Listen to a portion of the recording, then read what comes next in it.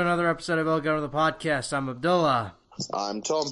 And, you want to start us off with this, amazing news story that you found for us? So, I'm reading this from the BBC News website. So, to give you an idea what happened here.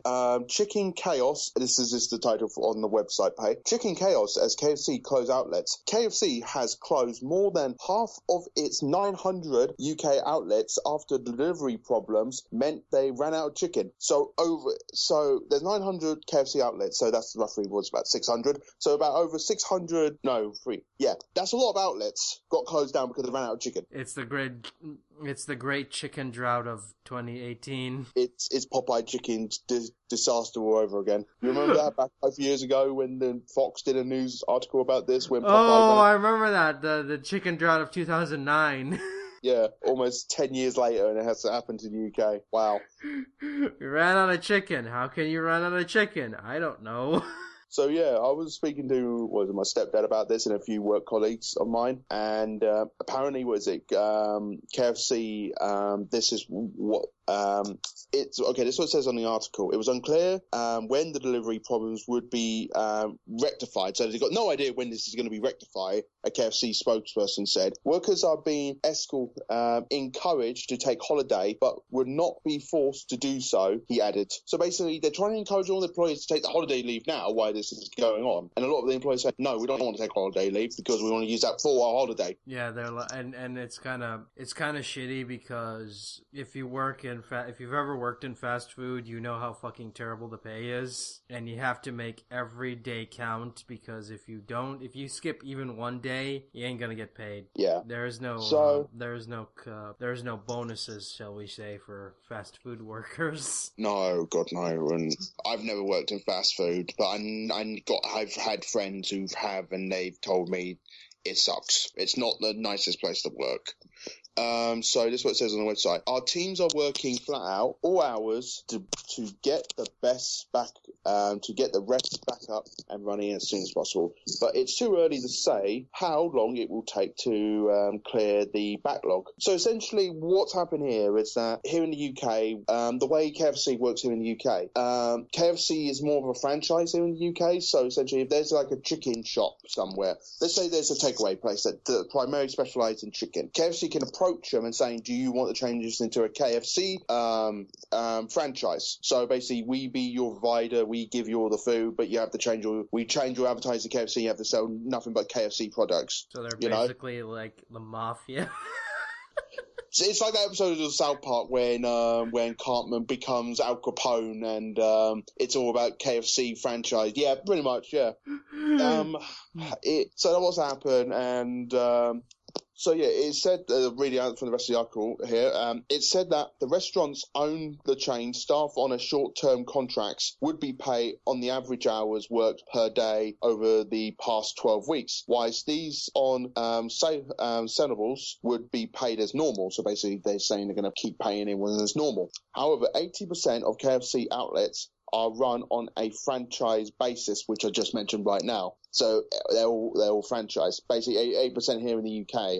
I think this is what the article getting at. 8% here in the UK is franchise. So KFC doesn't officially own them, but essentially they franchise them out. Essentially, franchisees will be seeking their own independent advice, but will be encouraged them to adopt this policy too. And so again, and when you look on the website, on the article itself, there's this picture here which someone took on Twitter saying, sorry, we're closed. We deliver our chicken fresh into restaurants, but we have a few hiccups when the delivery today. We wouldn't want to open without offering our full menu, but we will be back at the fryers as soon as we can. Apologizing for any inconvenience, KFC.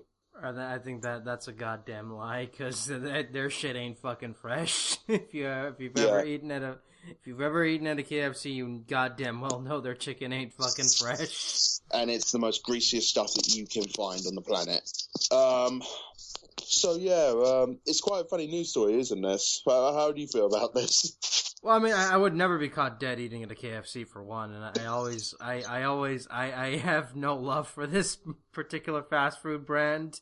Then again, I mean, I'm not against fast food. I mean, I understand like why people eat it. I mean, it's a sometimes food, not an every time food, and that's fine. But like, I don't understand the appeal of like going there every single weekend or whatever and just eating cheap. Like, you can be doing a lot better. Eating cheap and paying for overpriced food. Essentially, that's pretty much what KFC is, and most fast food restaurants are now these days. That's pretty much how it works.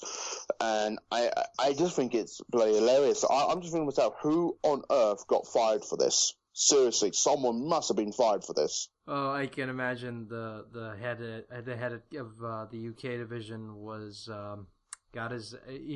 they probably should have been fired by now if they have not by the time of this recording. They probably have, but there's more to this article. You want me to keep reading what's on this article? Oh god, it gets worse.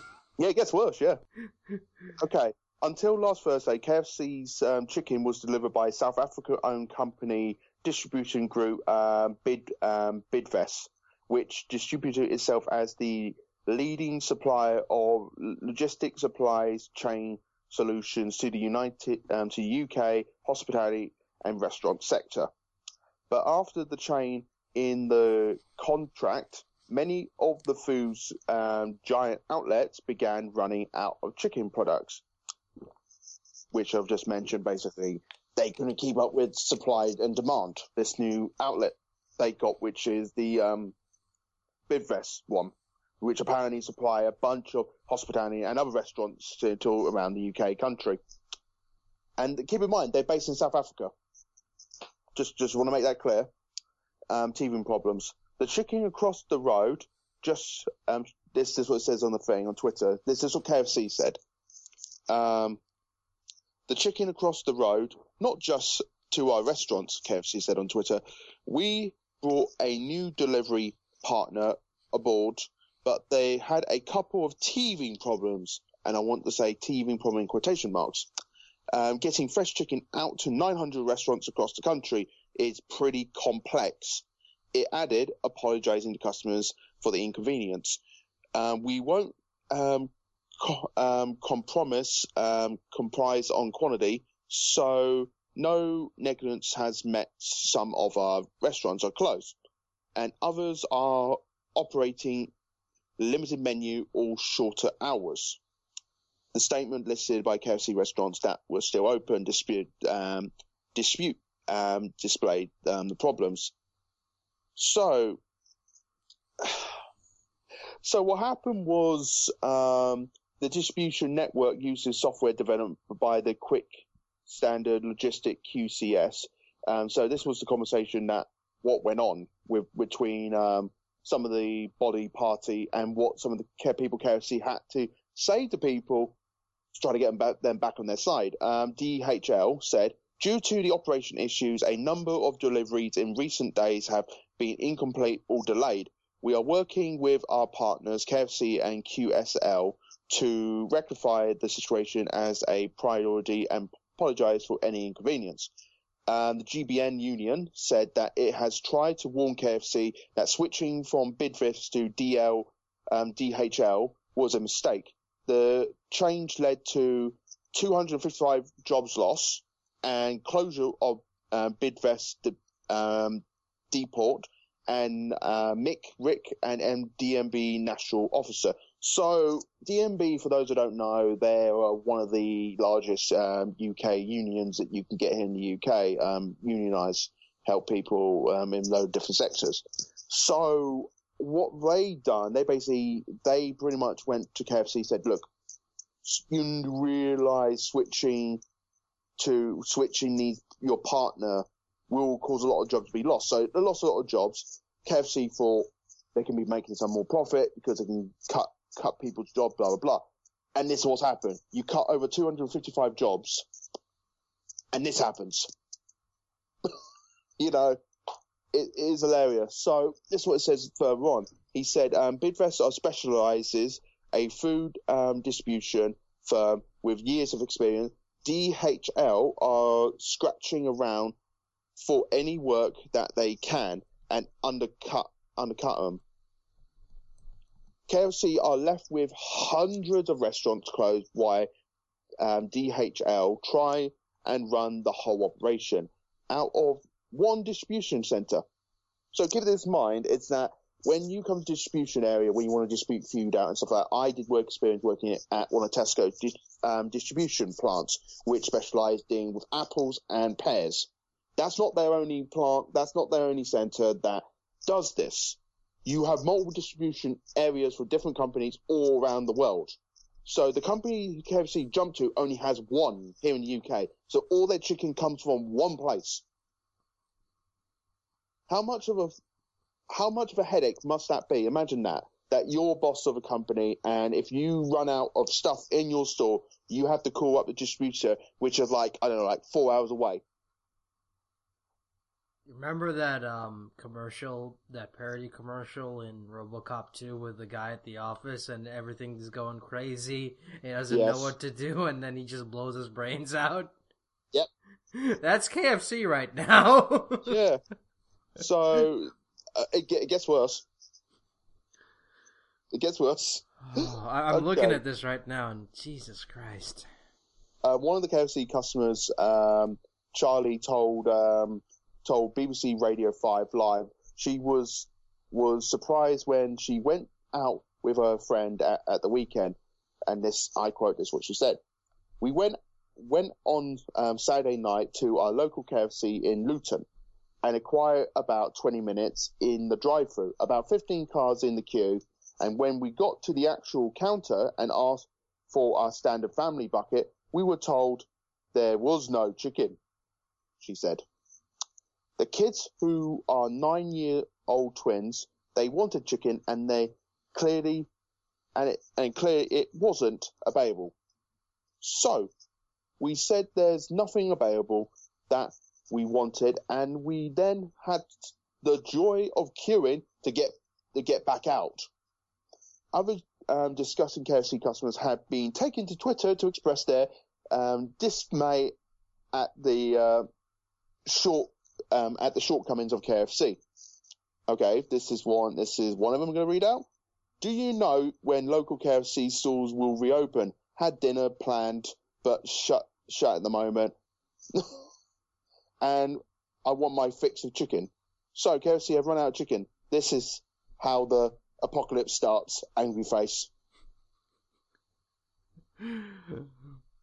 Oh my God. This is mind blowing. This is fucking hilarious. I know, and it's just I don't even know what to say. Like, well, what can you say? That, I mean, it's pretty much like, you know that, like, when comedians talk about there's like a thin line between parody and satire. Yeah, I think we just crossed that. We just crossed. So basically, this should only be something that should happen in satire, but it's happening in real life. Yeah. Oh my God, I can't wait for the parody stuff to happen here in the UK, because all around the world it's going to be amazing.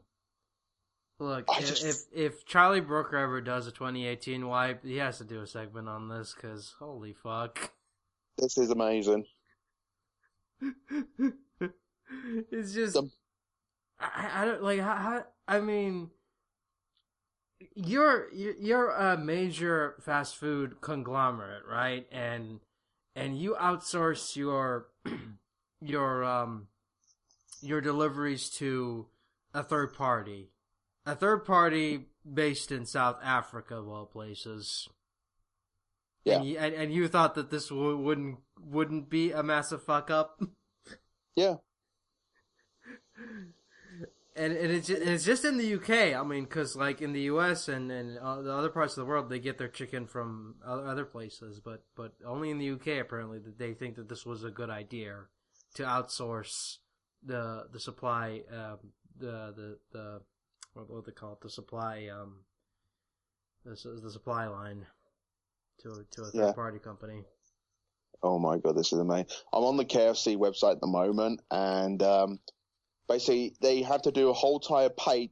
Literally, you go on the homepage, kfc.co.uk. The first thing you will see, the chicken crossing the row, not just to our restaurants. So basically, they tell you which restaurants are still open, which ones are officially closed. I just love the fact that you can actually now go and if you're in the UK, you can actually go into a KFC that's opened and actually order anything but chicken. I think that's like the most surreal experience of all time. Yeah. Oh my god. Again, this is we mentioned this once already, but this is like Popeye's chicken drought of 09. What was it, 09 or 08? Yeah, 09. When like a local Popeyes in Atlanta like ran out of chicken one day and everyone just like lost their fucking minds. But this one basically roughly around about 900 restaurants have run out of chicken. Oh my god. It is fascinating. I just find this bloody hilarious. Do they have Popeyes in the UK or? No, we don't have Popeyes. No, we have. If they did, they'd be fucking dancing right about now. Yeah, I mean, for chicken wise, KFC got the grip on the whole entire franchise here This is what I mean. This is what I mean by basically here in the UK, KFC is more of a franchise, so you get more independent chicken places and stuff like that. And then if KFC want to have a KFC there, they franchise it out to that area. Oh, that's horrible because yeah, because that means like there's no fresh chicken anywhere if that's the case. Well, give you an idea, they franchise 80% of their KFCs out in the UK, so about 20% of them are actually owned by KFC. Wow. All those businesses that got bought out by KFC and lost their identity. Lost their identity and also lost money as well. Yeah. Oh my! It's funny. It's you know what I mean. How bad last year was compared to with the fuck ups we're going to expect this year. This has to be one of the funniest ones. This has to be the funniest one so far. I mean, it really is like Walmart when you think about it. Like, they come in and they, like, shut down all the mom and pop stores and just, like, make their own brand the number one brand. And honestly, you kind of deserve this kind of shit because I don't like it when big brands come in and muscle in on the mom and pop stores. Yeah. Well, that's pretty much all we can say about it. That's pretty much what's happened, and yeah, they're going to be like this for quite a while until they get this distributing stuff sorted out, and I don't think they're going to sort it out anytime soon. Especially considering like all the other branches don't seem to care.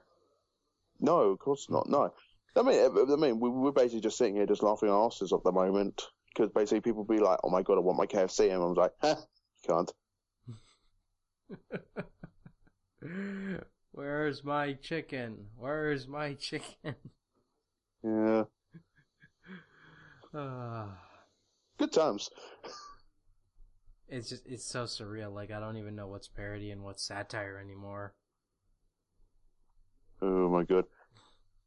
I just find it funny that basically they classify this under the business section on the BBC website, news website. Business, yeah, sure.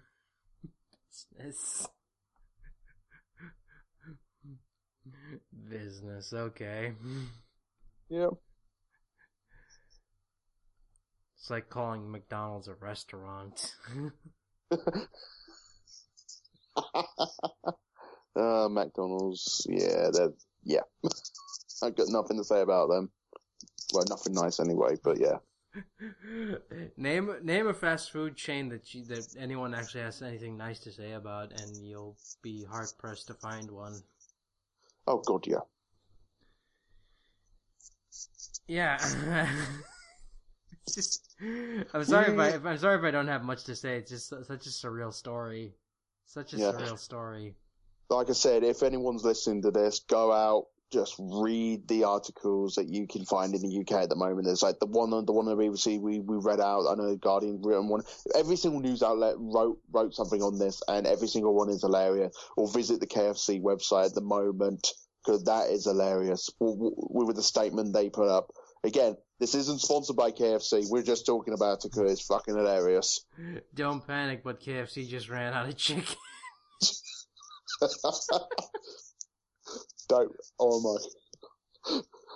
Oh god, I want to see that meme now. Where basically when Gromit, when Wallace is basically saying, "Gromit, there's no cheese," and basically if instead it's a KFC bucket and it's empty, and say, "Gromit, there's no chicken."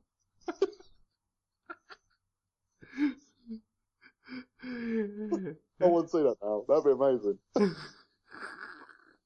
And then sorry, Wallace, I don't like chicken. And then he's like, "Oh, you don't like chicken?" Just. Oh god! And he builds a rocket to go to a planet that's filled with KFC chicken. I want to see this now. Weirdly, I really want to see this now. Oh god! Well, good on you, sir, for working in that Wallace and Gromit reference. No problem. No problem. Good on you, sir. Anyway, KFC. Yeah. Speaking of like surreal shit, news broke out a couple of days ago that Power Rangers is a new home, toy line wise, and that is Hasbro. And it's like, how long have they been with her? Yeah, Hasbro now owns all the rights to. Well, they don't own the rights. They get the rights to the license in 2019. But for those that do collect Power Rangers toys, know that they have always been developed by Bandai in the U.S. and Japan, and apparently all the distribution for the U.S. is going to go to Hasbro now. So what does this mean exactly? Does all the toys that have previously been made, because I know they've been doing the Power Ranger Legacy line with the Mighty Morphin stuff, and they just released, the In Space and the Turbo stuff as well? So what does that mean? Does all that stuff transfer over to Hasbro, or does that mean Hasbro have to start from scratch and make all their own original toys? It depends on what they want to do with it. I mean, they can continue the Legacy line and just like add in like their name on it, like they did with Marvel Legends when they got the license to that. Yeah, because I think they'd be crazy not to cancel that line because every time I go to comic convention, they always sell them, and every single time I go to them, they always sell. They always sell them, and people go up to them and always request it, and people always buy them. You know, because that's the only line that's aimed at collectors. Yeah, and you're a collector yourself, so you've got more of an input on this. So, how would this affect the whole Power Ranger line then? Because I mean, honestly, this is good for them because they kind of need Hasbro because Hasbro kind of has more of a reach outside, outside more global markets because. You know, they know how to market their stuff like Transformers, My Little Pony, and all that other shit. Yeah. But Bandai again has the better quality, you know. So yeah, you know, and Hasbro is fucking notorious for cheaping out on the recent releases. Like the plastic quality in Hasbro products is just getting worse and worse, and yeah, I mean, Bandai isn't like super. They're not like super. I mean, their quality isn't like super amazing, but it's much better than Hasbro's. But knowing that the production is gonna go to Hasbro, they're gonna cut corners, and it's gonna affect the line one way or another. Yeah. So with Hasbro, they're one of the biggest toy companies, like you say. Like they own stuff like Play-Doh, Furby, G.I. Joe, My Little Pony you mentioned as well, and don't they do the WWE toys as well? No, that's Mattel. That's Mattel, okay, my bad. But they do Star Wars, don't they? Yeah, they own Star Wars. Yeah, own Star Wars, and now they own Power Rangers. But and Marvel. Yeah, the Marvel toys as well. For God, yeah, that's a huge market within itself because they own the Spider-Man toy rights as well, and that has been proven time and time again. Spider-Man dwarfs, they worked out, it dwarfs, combined together, it dwarfs Avengers, Batman, and Superman toy rights all together. The only two Marvel properties that sell really well in toy form are Spider-Man and X-Men. Everything else doesn't sell as much. No. Yeah, and Spider-Man is one of the biggest toy sellers out there. Also, notice how most of the Marvel Legends stuff is always X-Men characters. Wonder why that is. Yeah, but this it is insane when you look at this. It's they own so much of these different properties, and I think it's good that they've gone to them. But at the same time, I feel like End of an era. End of era, because how was it? They've been with that original company since its incarnation, toy wise. I mean, because Bandai, I don't know what's going to happen with Japan, because Bandai is a Japanese company, and I don't know how well they're going to handle like not distributing the toys in the US and losing that market. So, you know, it's insane. It's really insane when you think about it, because you know, Japanese companies aren't allowed to. They don't usually like go for the global markets. They usually just sell in Japan, and they just most of their stuff is imported. That's why it costs so much. That's why most Japanese companies like Max Factory and Good Smile Company and all those other Takara, all those cost so much because they're all imports. Yeah, what is it? Because I know, Bandai has a good presence here within the UK. They've had a presence in the UK since, I would say, like the early 80s, I would say, and some of the stuff. It's not just Power Rangers. They also did like Digimon and Ben 10. Yeah. And the Thundercats line. Yeah. Didn't they do Gundam as well? Yeah, they do Gundam. Yeah. Also. And Pac-Man as well. Yeah. Because they're essentially Yeah. Well, how does that actually work? Because do Bandai own Namco now, or because they call it Bandai Namco? Yeah, it's one company. Okay, fair enough. Because I know, they have quite a big presence in the UK. Like, you can go to Amazon.co.uk, you can go to Argos, Asda, Disney Store, Entertainer, Toys R Us, Tesco, Smiths, so on, etc. Tesco's, Toy Master in the UK, and you can find the toys in there. Again, I'm not the toy person. I know out of us, you're the toy / collector guy, so you would know more about this. Yeah, I mean they're not like, they're out of all the Japanese companies, like I've mentioned, they're the biggest ones that have actually gone out and tried worldwide distribution and got their hands on Western properties to distribute their toys, you know, from Western properties. Yeah. So let's do a little. I feel let's do a little role playing here. Let's just say you're Hasbro. You're the entity of Hasbro. You're the figurehead. Basically, you're the guy in charge. Okay. And you just gained the Power Ranger rights. What would you say would be the first thing that you feel they should do, or you should do with the Power Ranger rights? Well, I mean, like keep the Legacy line, I think, because that's the biggest seller, and just get rid of everything else.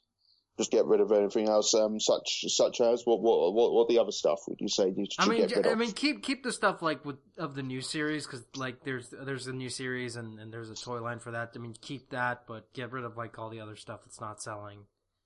Okay. Which that's isn't cool. Much really, because outside of Legacy line and the new series, that's all the Power Rangers toy line is. It's just the Legacy line and the new series line. And that's it. Okay. Yeah, because because the movie line fucking did not sell at all. Yeah.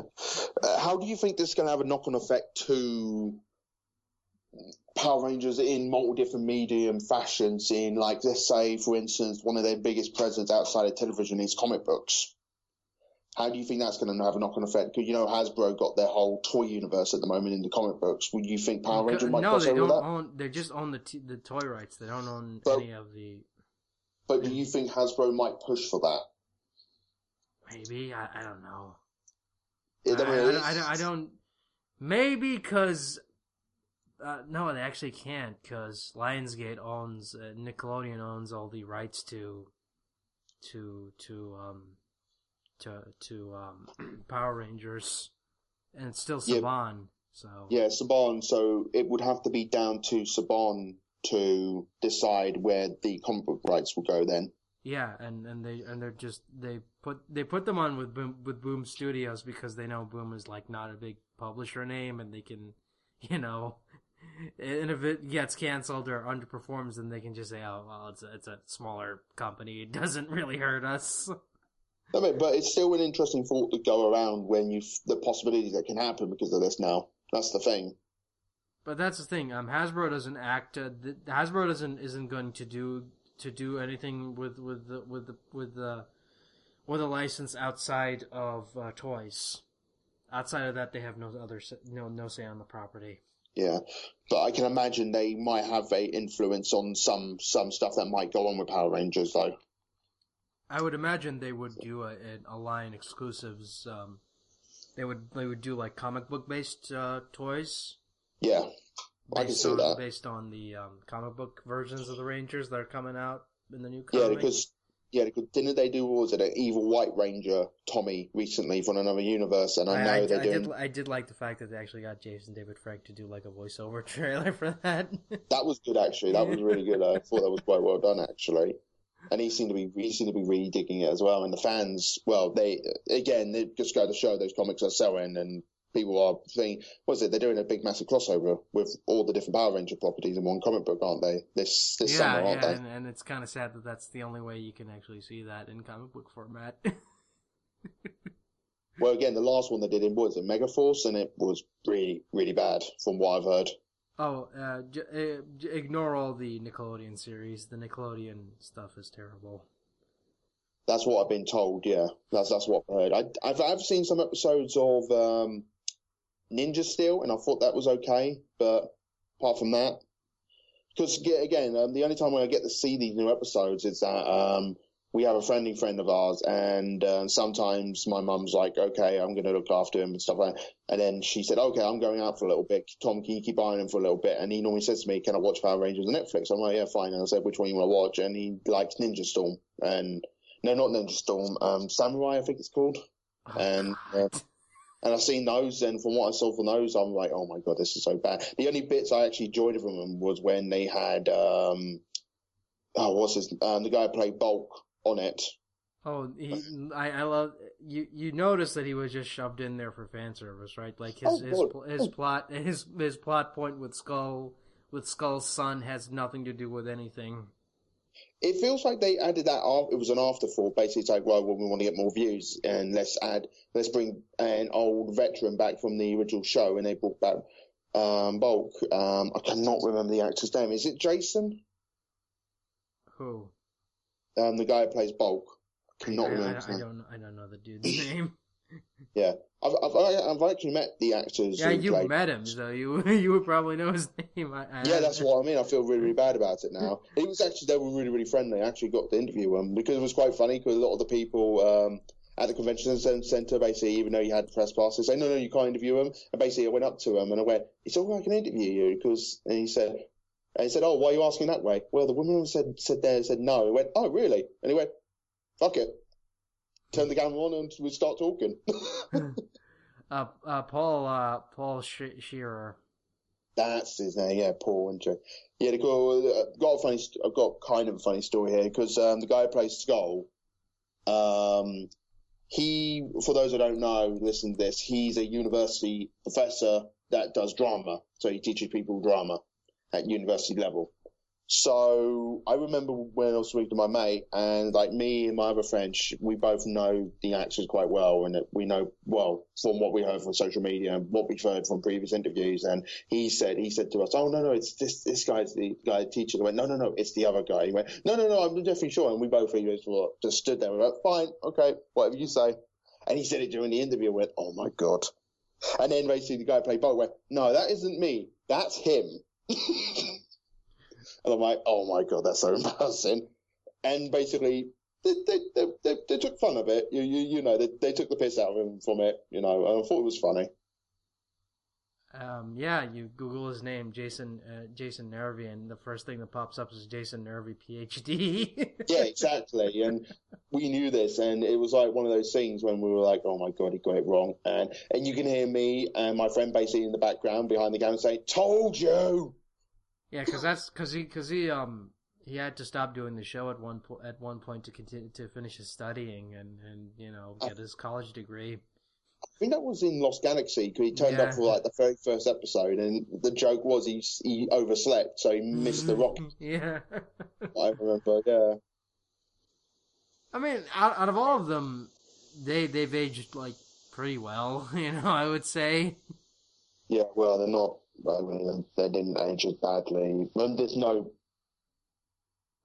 dig towards the actor, but Jason, Austin Jason, I think his name is. Oh God. I'm not saying he's aged bad, but he's the one you can tell. It's like when you look at him, you're like, okay, now I feel old. I mean, I will give what's his face, Tommy, Jason David Frank, a lot of credit for staying in shape despite being in his 40s. Yeah, he looks great for a 40-year-old. Yeah, and Amy Jo Johnson still looks really good as well. So. Yeah.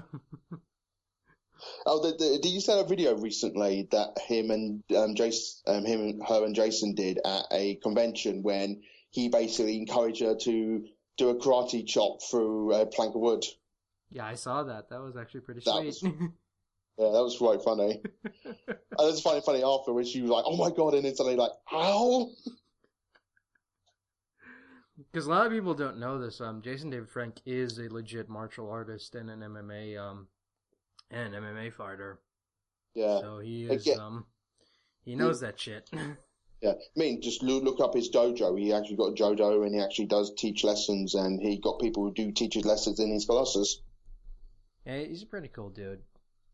Yeah. So I mean, if you're at a convention and he's there, say hi. he's a really nice dude. I got my picture with him somewhere, actually. He's a pretty cool dude. Yeah. He's pretty cool indeed. But yeah, I think, we'll wait and see what Hasbro does with the toy rights for Power Rangers. Oh, God, yeah. Hopefully it's good. Anyway, going on to another nerd property. Remember last week when we talked about The Incredibles 2? Oh, yeah, we were saying, I want to see a trailer. Where the hell is the trailer coming out for it? Boom, 2 days later. And it looks okay. It looks decent. I really enjoyed it. I love the fact that it takes the opening of the trailer literally straight after when the first Incredible left off. I mean, I will say it's kind of surreal as fuck seeing all the character designs and all the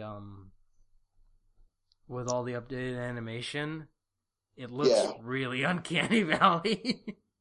Oh God, yeah, it looks really Uncanny Valley, but I think it has that charm to it, which I love from the previous film. It's still got the charm.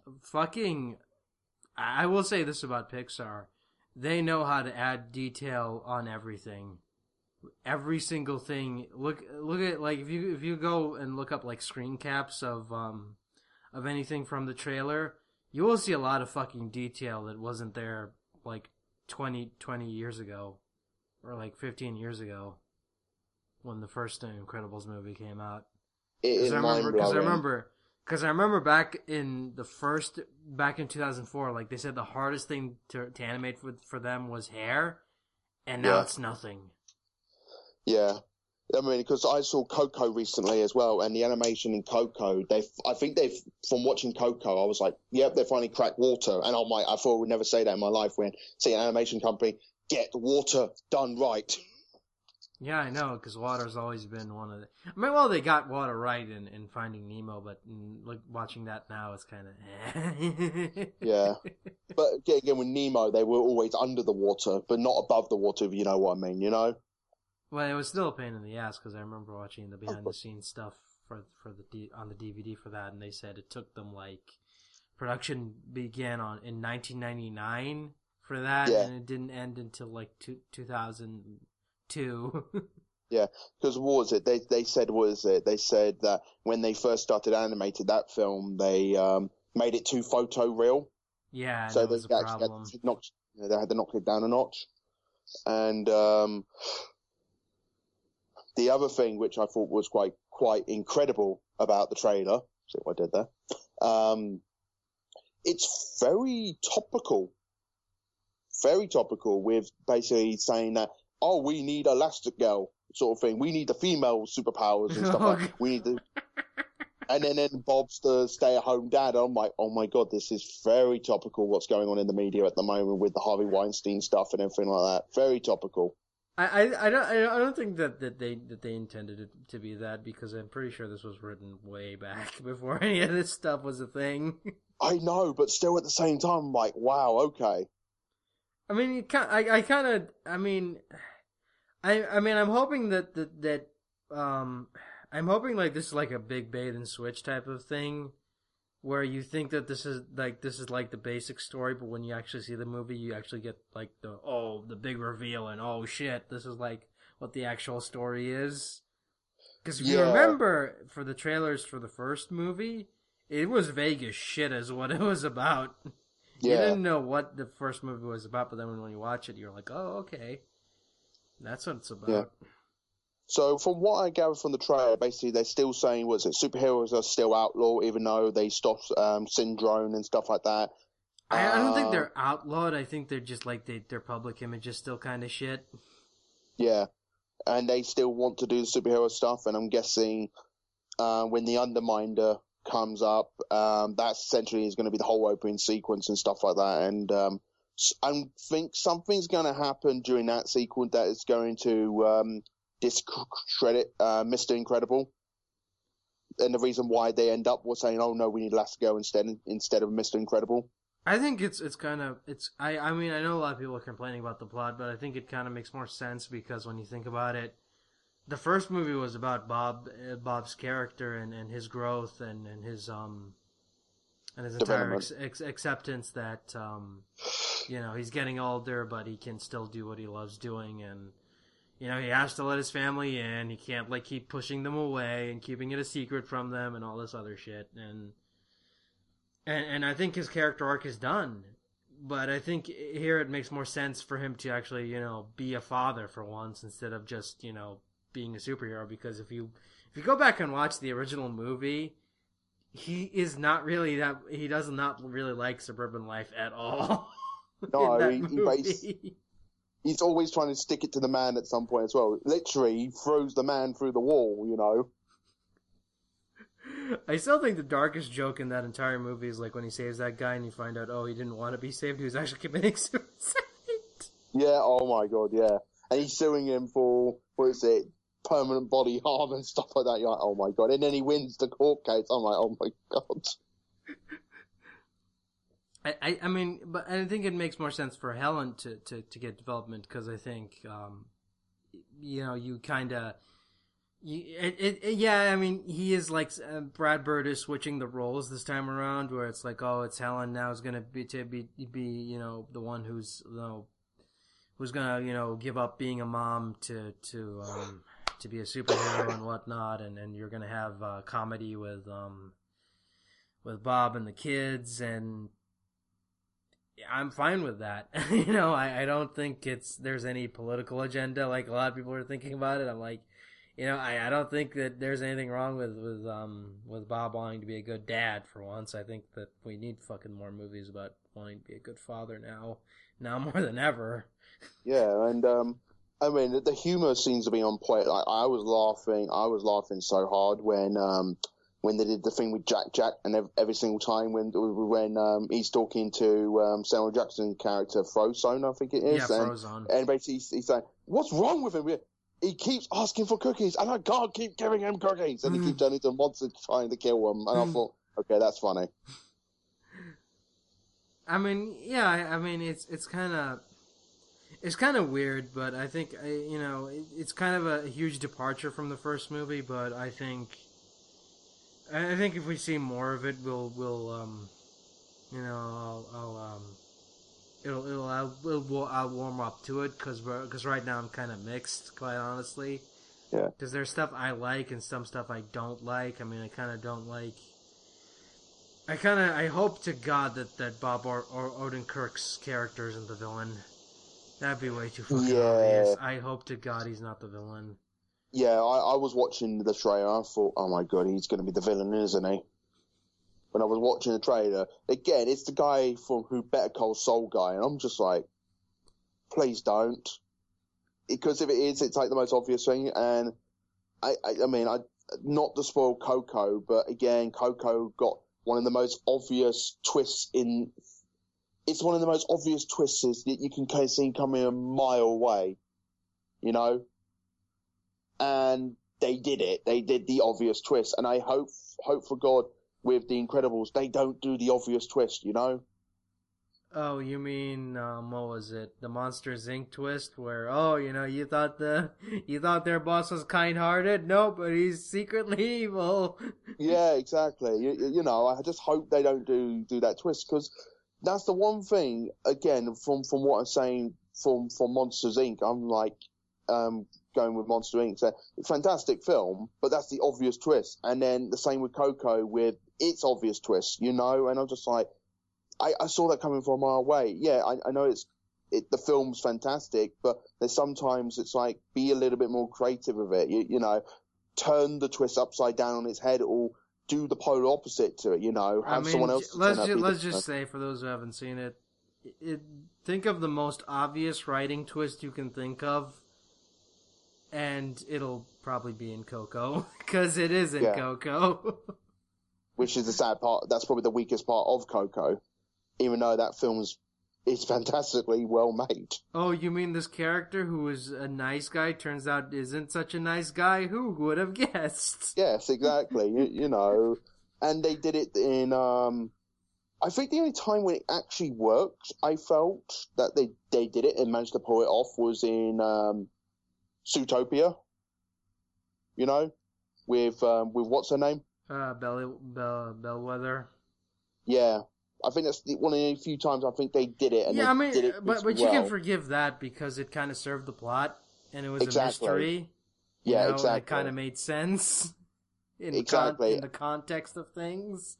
It wasn't because this is my problem with Coco. It's one of those things where it was kind of like, oh, we need a twist and we need a bad guy right now. It's one of those films that didn't need a bad guy, to be honest. Kind of didn't need a bad guy. It just it should have just been like about a kid who was stuck in the land of the dead and just wanted to go back home. You did not need, minor spoilers, you did not need a fucking villain trying to keep him there. Yeah. And the same with the other Pixar film, which I thought is a huge culprit for this, is WALL-E. You know, I forgot about that. The whole entire her third act, or WALL-E, goes against what the whole entire theme of WALL-E was. Because when you speak to people about that film, people will tell you they love the first two acts of that film, and when you get into the final act, a lot of people don't like it. Yeah, because the first two acts are fucking beautiful because they told the story without any dialogue whatsoever. Yeah, and then when they did use dialogue, it was only like a beep, bloop, and then WALL-E sort of thing, you know, and that's it. Yeah, and then you get to that fucking third act on that spaceship, and it just goes to shit. And you're like, what am I watching? Here's random social commentary. Because why? Money. And it just turns out, oh, humanity didn't get lazy because we let ourselves get lazy. No, we got lazy because we were manipulated by a computer. Of course. Of fucking course. But going back to The Incredibles, I think what made that movie work was the fact that they didn't show off Syndrome in any of the promotional material. And that's when you saw the movie and actually saw his character and how fucking well he was in that movie and how fucking great of a villain he was. He's kind of up there as one of my top favorite Disney villains of all time because of how well he's written and how just goddamn irredeemable he is as a character. Oh God. My favourite line from him was basically when he saw Elastigirl and Mr. Incredible, and then he saw two kids in the same outfits, and he was like, "Ooh, someone's been busy." And I'm like, "Oh my God." I think my favourite part is like when he's like talking, when Mr. Incredible tricks him into talking, he's like, "You sly dog, you got me monologuing."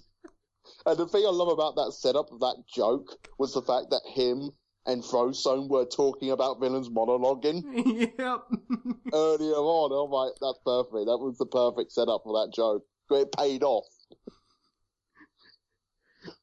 And I just love that. I think because he works as a villain. I mean, because they don't need a twist. You know he's the villain. He's set up as the villain, and he works because you kind of realize that he's a legit threat that only the Incredibles can stop, because Bob is the only one who they're the only ones that are aware of his plan. And when he tries to put his plan into action, I think what the example of great writing is, he tries to put his plan into action, and then the thing goes haywire, and it ends up backfiring on him. And then when he loses it all, he just goes fucking insane and just tries to kidnap their kid. And it's just like, holy shit. And then karma hits him when, again, another great setup for the joke was basically when Mr. Incredible asks Irma, can you get me a suit with a cape? And she says, no capes. And then he has a cape, boom, right into the airplane jet. And I like the fact that if you, and going back to, again, I don't want to sound like a fucking fanboy, but I kind of am of the Incredibles. But like I love his design, because it's not a clip-on cape. It's part of the suit. Yeah, and that makes sense, because he's the exact opposite design-wise to Mr. Incredible, who's just wearing spandex and nothing else. Yeah. And Syndrome is wearing like spandex with a cape, and he has like a remote on his wrist. Yeah, that's showing he is more technologically advanced and much more. And he's still wearing a cape back when he was Buddy, because if you remember in the opening sequence, he was wearing a cape as Buddy. Yeah. How would you feel about them bringing Syndrome back? Oh, they're not going to bring him back. I don't think they will, but it's one of those irking things when you're like, will they do it? Will they touch it? Would they dare to touch it? I don't think they will. Yeah. Because knowing Brad Bird, I don't think he's the kind of guy who ever repeats himself, because this is like his first sequel. Yeah. And it's kind of like, I don't think he's the kind of guy who will repeat himself. I don't think he's the kind of guy who will go into any project if he does not know what he wants to do with said project. Yeah, I can see that. Because if you look if you look at stuff like the Iron Giant and the Incredibles, like, he did not go into those projects like empty-handed. Like, he went in knowing having a clear idea of what he wanted to do with those projects and what type of story he wanted to tell with each movie. Yeah. Again, Iron Giant, for those who've never seen it, you should see it. It's arguably one of the best animated films of all time, for good reasons. And it just kind of came out at a bad time, quite honestly. Well, it was on the decline of 2D animation, unfortunately, and that was the problem. It was on the decline of 2D animation, sadly, and yeah. And plus, like, people didn't know what type of movie it was. Was it a kid's movie? Was it an adult movie? What? Because it was all over the place, and I think it was kind of one of those movies that, ironically, everyone who saw it back then knew that, like, okay, it didn't do as well now, but I think they said even back then in reviews that they said, like, give it a couple of years and this will be considered a classic, and it is now. It's considered a classic. And we've already got fucking Spielberg he's gonna bastardize it in fucking Ready Player One, so there you go. Yeah. Sad truth. I'm curious to see how. I'm curious to see how Incredibles is going to do. I'm really fascinating on they coming back to the property, and also I'm kind of glad that they waited this long now to do it, because look how big superhero films are now in the media and stuff like that. You can't go anywhere without seeing a superhero film now. So I'm curious to see how they're going to incorporate that media buzz of superhero films now, and how big superheroes have become in the mainstream culture. Yeah, I mean, because it changed, because back in 2004 we didn't really get a lot of superhero movies. They were still like experimental. I mean, back then the only the only two successful superhero franchises were Spider-Man and X-Men, and that was it. Yeah, and then you can argue Blade, but yeah, that's it. I mean, it wasn't until like a year later in 2005 did we get Batman Begins, and Batman Begins kind of changed the whole, set things into motion of what superhero movies would become going forward. And then you had Batman Begins, and then you had The Dark Knight that came out, and then Iron Man came out around about the same time, and it blew up essentially around that point. Yeah. Now it's like you can't go in a year without a superhero movie coming out, and it's just like, it is what it is, Yeah. So I'm curious to see the social commentary on that, because what The Incredibles did well in the last film was the social commentary on like superheroes and stuff like that. I'm really curious to see if they're going to play up on that. And knowing Brad Bird, he's very good at social commentary on stuff, and I'm really fascinated to see what his view of social commentary on superhero films is going to be, because there haven't been many films that actually touch on the social commentary of superhero film. The only one that comes to mind really is Birdman, that really touched upon it. Oh God, that's oh boy. And again, Birdman was an interesting social commentary on superhero films and on media in that sort of genre. It was well. I don't want to get into that because I'll be here all day talking about fucking existential themes and film. Yeah. No. Yeah, that's fair enough. But it's just something I'm quite fascinated with. I'm curious to see how it's going to be tackled and how it's going to be approached. I mean, and I know a lot of people are complaining about Elastigirl's new gray outfit, and I'm like, I'm the only one who just went up and said, that's the fucking point. It's supposed to look bland and generic because she's part of a corporate product and she needs to look as inoffensive as possible, and that's why it's all gray and red. Yeah, and that's the reason why. And if you notice as well, it's like an updated version of her original Elastigirl outfit that you saw at the very, very beginning of the film, but just modernized. Yep. So basically he said, oh yeah, everyone knows her wearing that outfit. Let's put her in that outfit. Everyone's going to recognize that outfit. I mean, that's kind of the point. It's I know a lot of people were just like complaining, oh, it looks awful, blah, blah, blah. And I'm kind of like, that's kind of the point. It's supposed to look awful on purpose. Yeah. Because you notice they're going to have that heroic moment when she puts on the classic Incredible outfit at some point later on in the film. Yep. Yeah. Because it is going to be that moment when I can imagine Bob basically just loses his temper. He's like, I can't do this anymore. Why? Sort of thing. And then she storms off sort of thing. And then basically she realized, oh no, it's the importance of a family and all that sort of stuff. And then she wears the red outfit like everyone does in the family does, and so on, etc. There is going to be that moment. It's one of those key things that we kind of expect and should expect to happen in the film, And hey, if all else fails, they can just, sell more. I think we all know the real reason why she's wearing, a silver outfit. Because they need to sell more toys. Oh god, yeah. Oh yeah. Let's get Mr. Incredible in the blue outfit. Why? Because we can sell more toys. Let's have Mr. Incredible turn up in his classic outfit. Why? Because we need to sell more toys. But in the main film, that made sense as well, because he's like, he has no new costume, so he just goes into his old costume, and there's a real funny joke about him it not fitting because he put on a lot of weight.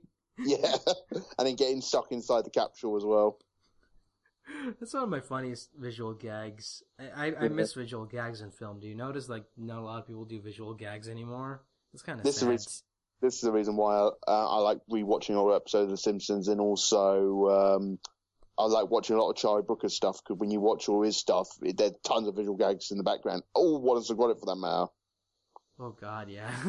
Yeah, the animation film, the guys behind it did done Wallace and Gromit and stuff like that. You watch any of their film, oh my god, the visual humor in those films are fantastic.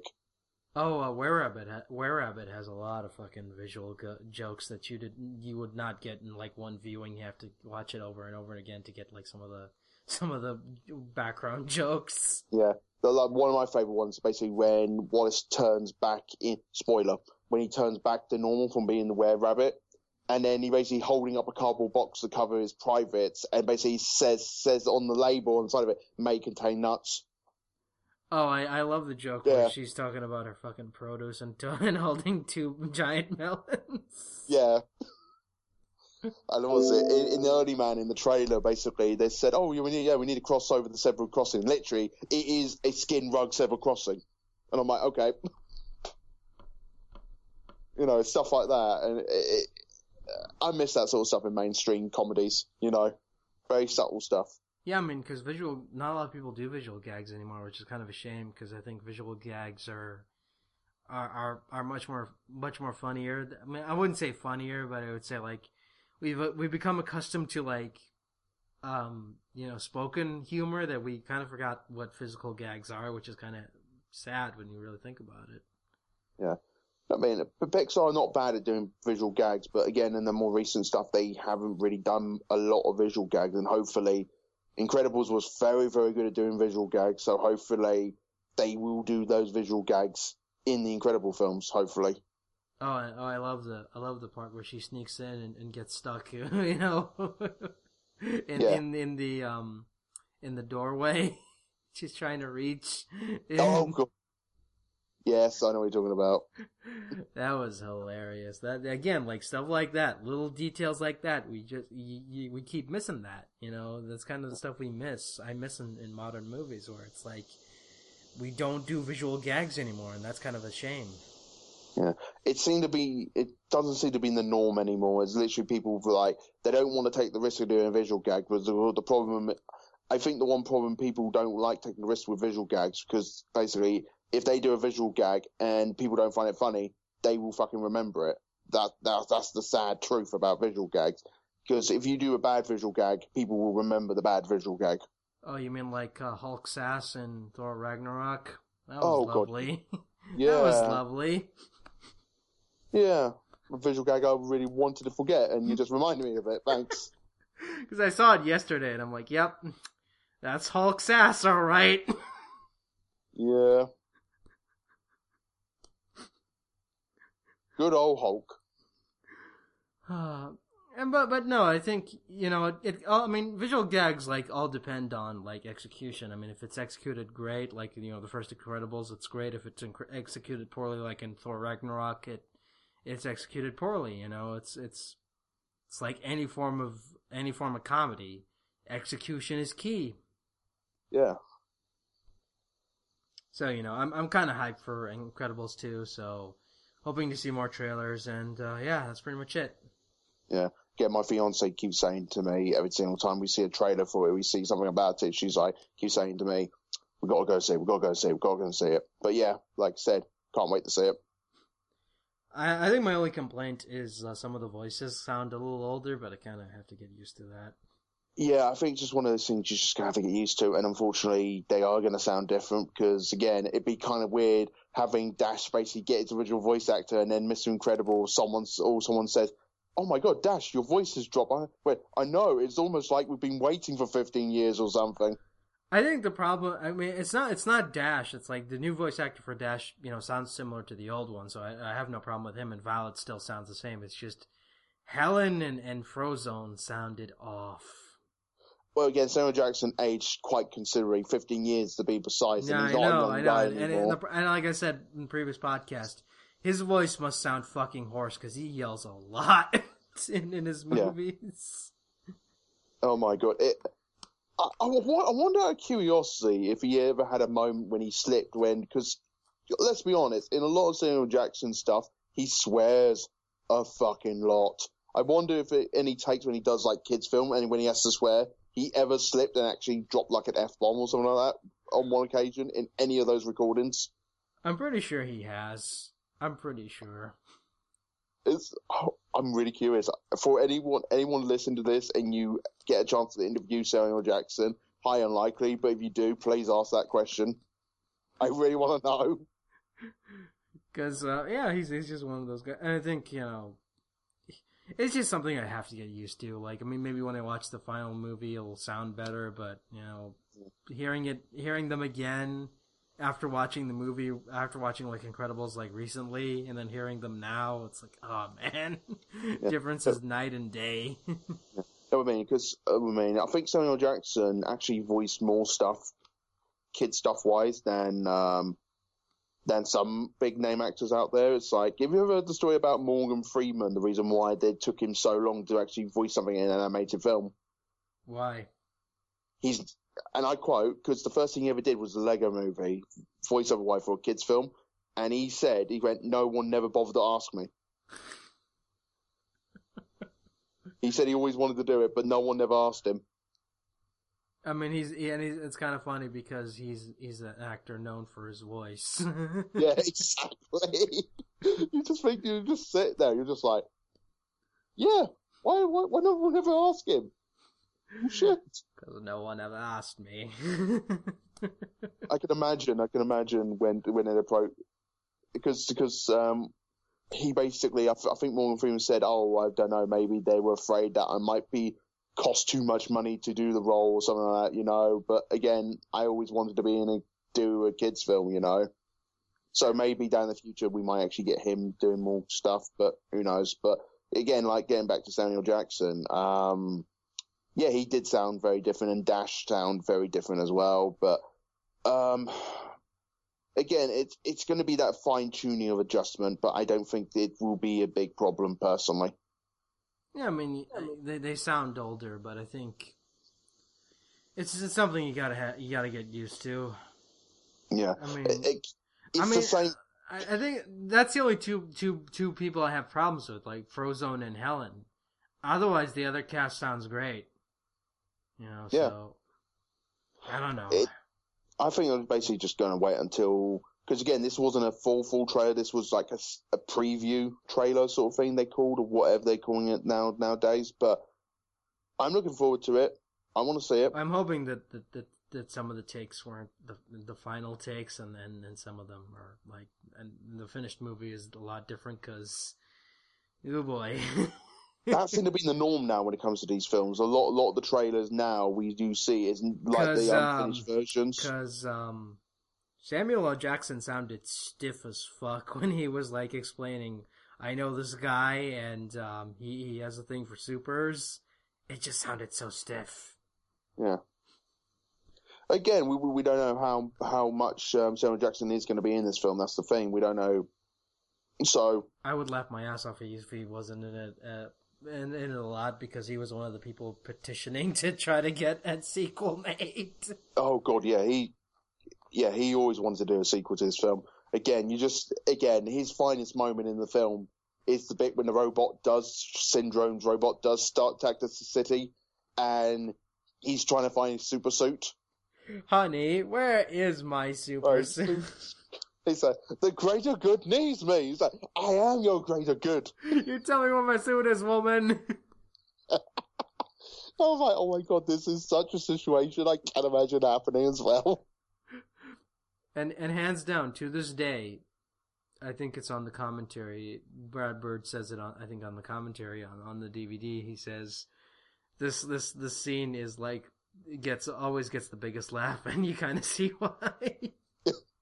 It is amazing. It's if you haven't seen the film, go and watch it. That scene alone is just priceless. Shame on you if you have not seen a 15-year-old movie.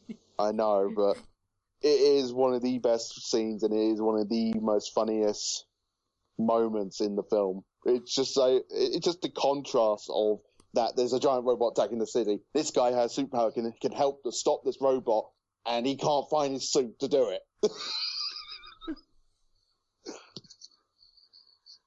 And his wife is basically saying, no, I'm not going to give you a suit because I am your greater good. Genius. Very genius. Yeah, I really love The Incredibles. It's one of my favorite Pixar movies. It's probably like probably my favorite Pixar movie. When I think about it. I would agree with that, yeah. I mean, it does have a few pacing issues here and there, but overall, I think it's the best Pixar movie story-wise, and I'm hoping... I know The Incredibles 2 isn't going to be as good, but I'm hoping it at least be entertaining. Yeah. Oh god, I just remembered another visual gag in that film. You remember the bit with the giant, with the lava wall and stuff like that, and he wants to get through the lava wall, and he picks up the giant statue, and he's trying to ram it through, and then suddenly it starts opening, and he starts, like, tinkling with it. He's trying to put it back up and hold it in the correct position. I thought, God. yeah. It's like no words are spoken during that whole sequence. Island's literally, oh my god, work. So yeah, I've got to watch that film. I really want to. I might watch the film after the podcast actually now. Well, I mean, if you want to watch it, I would suggest watching it on HD because it looks fantastic in HD. Yeah, it's aged well. Yeah. And I love the whole sequence of these serial newsreels at the very start of the film when they do the impression. You should watch that again because the sound mixing in that is fucking phenomenal. It sounds just like the old newsreels. Yeah. So they're amazing. There's a very good social commentary in those as well, from what I remember. I just love the fact that it starts out with that. Yeah. Like, that's the first thing you see. It's just them introducing these characters in the best way possible, where it's just like, is this thing on? Testing, 1, 2, 1, 2. Is this on? Yeah, we're recording. No, I think that something's wrong with my mic. No, it's fine. No, are you sure? Genius. Because it just sums up, like, how the tone of the movie and the gags of the movie and whatnot. Exactly. If you haven't worked out already, we're huge fans of the film, and we're glad we're finally getting a sequel. I know. God, I was 15 when this film came out. I was 14. Damn. I was 14. 14, 2004. Yeah, 14 years old. Oh no, I was 14 then. Yeah, 14. Yeah, God, yeah. Fun times. I kind of want to ask you this, but before we go, what do you think of Ratatouille personally? Ratatouille, it's an enjoyable, charming film. Because that's another Brad Bird movie that I think is very underrated. Very underrated, I think. It's a film that has a lot of charm. It's not one of my favorite films, Pixar films, but it has a lot of charm to it, and it has one of my favorite sequences in a Pixar film. It's the bit when the critic comes to the restaurant, and then when he eats the food, and he has like this mental flashback to when he was a kid, and his mum makes the ratatouille just like how his mum used to make it, and the whole visual stuff when it go back and he's transported back as a kid and he's like back home and his mum's making the ratatouille and stuff like that. I thought that was really good. And then when he does finally see the chef, his expression just summed it up. And then what he says at the end, I thought was very clever, you know? Like he spoke the truth, but he lost his job. And he was voiced by Peter O'Toole. Yeah. From Lawrence of Arabia fame. Yeah. And he did a fantastic job delivering that line. Yeah, that was a great monologue. That's the thing most people remember from that movie is just, the power of criticism and what it can and can't do to a person. Yeah. And I mean, I really liked that moment in the film. I think it was one of the best. That's what I'm getting at. It's one of the best moments in the film, and I think it was one of the most cleverest. And then what I mean by charm, the characters have a lot of charm, and I think the relationship between the guy and the girl in it, and then with the rats and his family and stuff like that. And then how funny was it? You see tons and tons of rats in the kitchen making food, And what was it? Have you ever seen the parody of it when they dubbed over Gordon Ramsay's lines to the rat in the kitchen? Oh God, yes, it's so amazing. Yeah. Fuck you, you fat useless tab of fat Yankee Doodle dog shite. Yeah, it's stuff like that. It's a film that has a lot of charm, and I think it's very highly regarded within the Pixar world.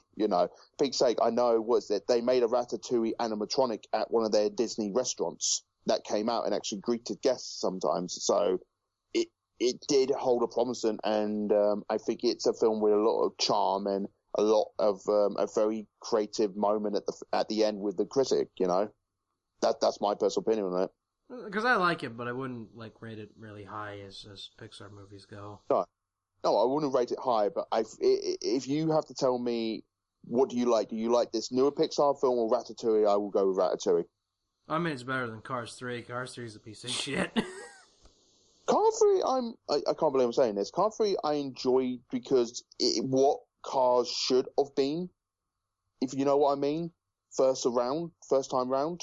It felt like one of these films that Cars 1 missed the mark. Cars 2, I don't even know what they were on when they made that. Oh, you mean it was just a giant fucking Larry the Cable Guy blowjob? Yeah, and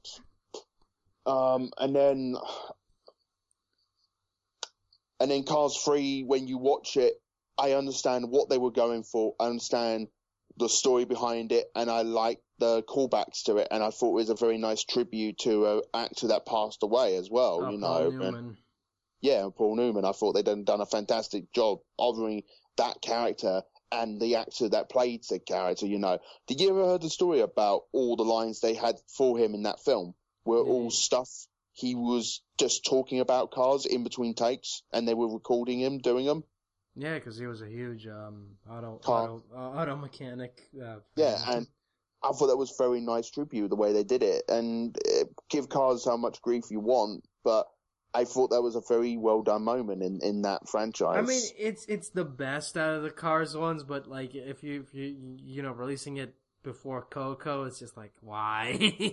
Yeah. Well, the thing was, I remember reading an article because Cars 3, if Cars 3 wasn't done, we would have got Incredibles instead of Cars 3. And that's the thing that really annoys me about Cars 3. But it is what it is, unfortunately. But again, Cars 3 is not the most terrible film. But again, Coco is the much better film. Cars 2 is still their worst movie that they've made. I would say Cars 2 is probably the worst film they've ever made. Yeah. Cars 2 is the worst film they've ever made.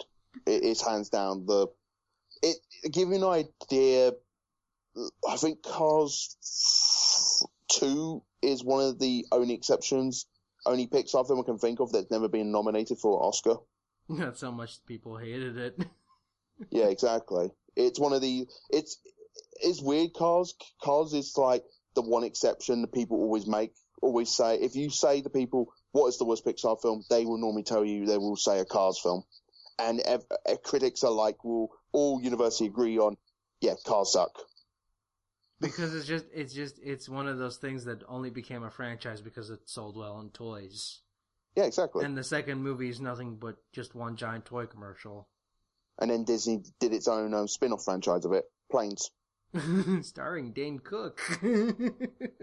Derpy, derpy, derp. And they didn't just make one, they made 2 Planes movies. And they had the goal. They made a second one? Yeah, they had the goal to dedicate the second one to the men and women who are firefighters and rescue workers, and I'm like, why? That's almost as bad as dedicating John Cena playing to the Marines. You know? Or Miz playing the Marine. Oh, God. Did you know that originally Randy Orton was supposed to play the main role in the Marine film? Yeah, and they did. Actual Marines complained because he actually went AWOL, and they're like, "Yeah, no, you will not let this man play a Marine." Yeah, he was dishonorably discharged because he went AWOL. Yep. And he was AWOL for quite a while, actually, for a long time. Anyway, that's pretty much it. So thanks for listening. We'll see you all later. Bye-bye.